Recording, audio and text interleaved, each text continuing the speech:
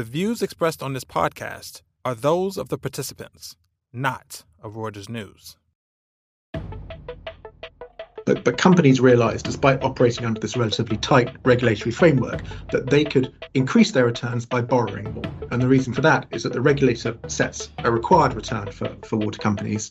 And when it's setting that return, it assumes a certain level of debt in the balance sheet. And the companies realised, well, hang on, if the regulator assumes that we have X amount of debt, if we actually have twice as much as that, or 1.5 times as much as that, then that means that our equity returns will be higher, because essentially they were arbitraging the pricing model of the regulators. The UK's Thames Water was teetering on the verge of administration before it was rescued by its existing investors. But its challenges are far from solved and are the focus of this week's Viewsroom. Welcome back to the Viewsroom, a podcast from Reuters Breaking Views, where columnists from around the world talk about the big stories of the week. I'm your host, Amy Donlan. One of Britain's largest water companies has sprung a leak. Fears have been mounting in recent weeks that Thames Water would plunge into administration as its debts spiralled. Britain is in an unusual situation in that its water utilities are privately owned, a kind of controversial arrangement that may have a limited shelf life. Here to talk to me about this crisis in British water is Neil Unmack, our debt expert.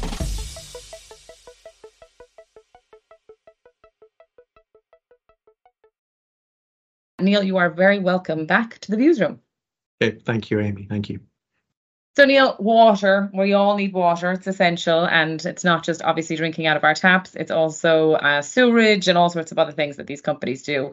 But I just wondered if you might be able to, for our listeners that maybe aren't based in Britain, this is a crisis that is all over the pages, all over the front pages of the FT. So it is certainly going beyond our shores. But I just wondered, what is going on in the UK? Like, why are these companies privately owned? What's the context of all of this? Right. Well, this goes all the way back to Margaret Thatcher in the 1980s, when the UK government was keen to privatise as many assets as possible. And one of the sort of the wilder experiments that the UK did back then in 1989 was to privatise the water companies. And the reason for that was, I think most countries have not privatised water companies. They generally view water companies as a bad candidate for privatization because they're essentially monopolies, so it's very hard to create competition in the sector. And of course, it's very hard if someone's doing a bad job to get rid of them. You can't just cancel a license easily without potentially compromising the water supply. So most countries have not got down this route, but the UK did, and there were some good reasons for doing that. One was that the water companies had always been underinvested in because governments always prioritise things like paying pensions or healthcare, or tax breaks for people who don't deserve it, and water always just gets kind of neglected. So actually what happened since privatisation was that the water companies did invest a lot, because there was an independent regulator saying, forcing them to do that and incentivising them to do that by rewarding debt and equity. But so the model is now sort of nearly 30, just over 30 years old, and what's happened in what's become apparent in the course of the last year is that a lot of these companies were simply operating with too much debt, and not being run very well. But they did, as like to your point about the sort of the thesis as to why you wouldn't do this is that it's very difficult to create competition. But there was competition in the UK, right? There was a number of these different water companies that were operating. Well, they all operate in particular areas, and they don't compete with each other. They all have a monopoly in their particular area. But there is a regulator Ofwat that looks at them and says, well, you're efficient here or you're inefficient there, and therefore, we will charge you penalties or claw back some of your revenue if you do a bad job, and when they reward you if you do a good job by letting you charge even less. So there is a sort of way in which competition is imposed on the sector by an external regulator, but it's not a classic sort of private sector competition model. Okay, so what's going wrong then? What has been going wrong, do you think, in the past year? If you even think about just the bare headlines of water companies has been that they've been dumping sewage into the rivers and into the sea. And this has made it very controversial. But there is obviously a complete business financial catastrophe crisis that is also engulfing these companies. Yeah, so essentially, because of the way the model works, essentially the regulator sets prices every 5 years, and then, there's gradually over many, many years has tried to impose discipline on the companies and lower prices. In fact, UK water prices are not that high. Prices of water bills have fallen in real terms over recent years. But companies realised, despite operating under this relatively tight regulatory framework, that they could increase their returns by borrowing more. And the reason for that is that the regulator sets a required return for water companies. And when it's setting that return, it assumes a certain level of debt in the balance sheet. And the companies realized, well, hang on, if the regulator assumes that we have X amount of debt, if we actually have twice as much as that, or 1.5 times as much as that, then that means that our equity returns will be higher, because essentially they were arbitraging the pricing model of the regulators. So the more the regulators cut prices, the more companies would gear up and borrow even more. And this is not every company, but it was a significant subset of the market. That would primarily the companies that were privately held by private equity, which all essentially massively increased their borrowing during the noughties, around a time that regulators were getting tougher and tougher on pricing. And also around the time, well, since then, regulators have started getting tougher on things like imposing fines for poor performance, for leakage, for sewage spills, and so then the other thing that's happened, of course, is simply that a lot of these assets, a lot of these companies have very, very old assets. Particularly Thames Water is the one which we're talking about, which has very, very old Victorian sewage system, and so it's become increasingly apparent as sort of scrutiny has fallen on the sector that there are a lot of sewage spills, and that means. That has led the regulator, there's been public outcry that led the regulator to start sort of fining companies much more. So what's happened really, Thames is the most extreme example of it.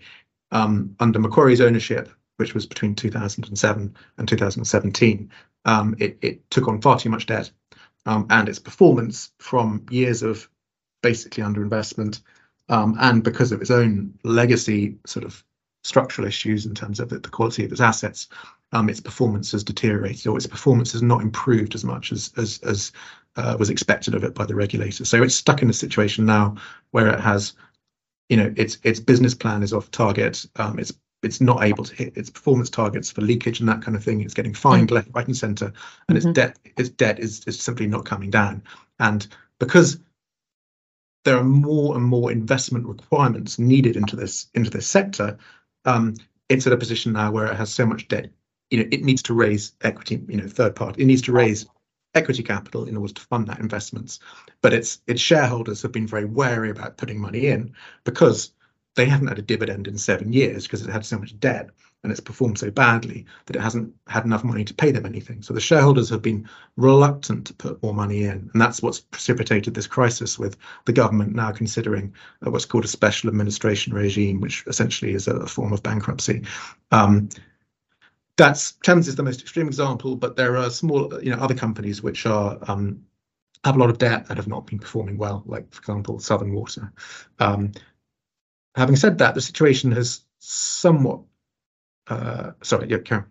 No, I was going to say, because I obviously an awful lot to unpick there, because as you say, they needed to raise equity. Yeah. I mean, the special administration, before we spoiler alert for our listeners, that there was obviously some investors that came along and said that they would help raise equity, but this is just a bit of money, and it's not, as I understand it, the whole amount that they were hoping to get. Yeah. So there is still this sort of, I guess, cloud hanging over this company. So what would a special administration look like? What would that mean? Well, that would probably mean simply that the government takes it over temporarily and then writes off some of its debt, particularly the debt which is issued. It's what's called its holding company debt, and then hope that someone, and then sell it and hope that someone else will come in and recapitalize it once some of the debt has been reduced. That's probably what that would look like. Or the more extreme, interesting examples might be if the government turned it into a non-for-profit type entity. Having said that, the crisis with Thames has stepped back a little bit from the brink in the last week or so.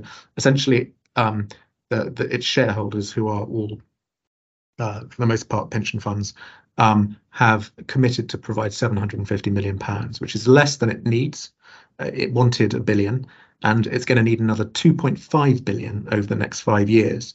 And so what's happened is the shareholders have said we might be prepared to put a bit more money in, depending on essentially the company's ability to turn itself around and the regulator giving a favourable or a gentle sort of price treatment in the next pricing review. There are 5 yearly price reviews.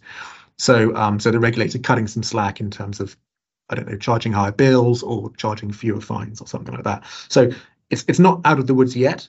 It's going to need another nearly £3 billion. And the investors have not yet committed to that. There's a sort of push and pull here between the company, the investors, and the regulator. So if you're kind of thinking about sort of a water-based analogy, if you imagine a big leak and then putting some sort of device that can keep it together for a little bit longer, but there's obviously a big hole that's there. I mean, what I assume this would mean higher prices, right? As in they could pass some of this on to their customers and try and raise some money that way. Yeah. But there is a slight issue with that as well, which is a cost of living crisis and inflation but other things. That's right. As well. So it's going to get, there's where we are now and the problems that face Thames, and then there's where we're going to be in a few years' time. And the sort of reconciling the different interests of shareholders in the companies, consumers paying bills, and the regulator is going to become increasingly harder. And the reason for that is that the UK still needs an enormous amount of investment in its sewers. So one of the sell side analysts, one of the banks is expecting UK water bills to rise by 60% in real terms. So that's not factoring in inflation, but by 60% in real terms over the next 7 years or so. So you're talking there about, a doubling of bills or something like that, once you factor in inflation at least. So bills are going to go up a lot. So just to put it in context, the expectation is that in order to deal with this issue of leakage, the government thinks we're going to need to spend, the system is going to need to spend £56 billion just to deal with the amount of leaks in the system. Then there are lots, spills, not leaks, that's spills. Then there are lots of other things that need to be dealt with. So there is a huge investment need. Companies will need to charge, in order for companies to make that investment and deliver a return to their shareholders and creditors, they will need to charge consumers more.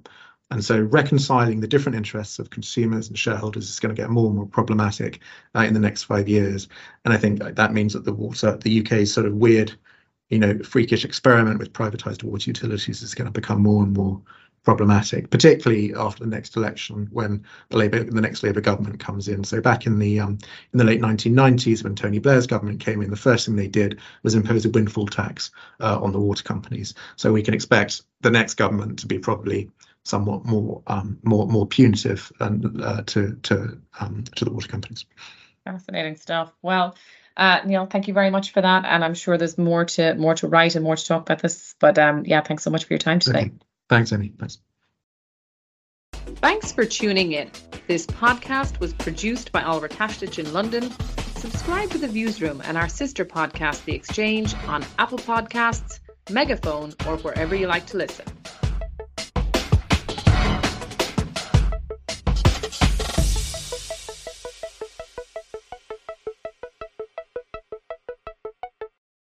I'm Kim Vanell. Join me every morning for a roundup of what's happening at home and around the world. From the front line in Ukraine. Extraordinary how these people adjust and even laugh when you take cover. To the heart of US politics. When Trump said that he expected to be arrested, it seems like he was trying to get ahead of the story. We bring you everything you need to know in 10 minutes. For your essential daily briefing, follow Reuters World News wherever you get your podcasts.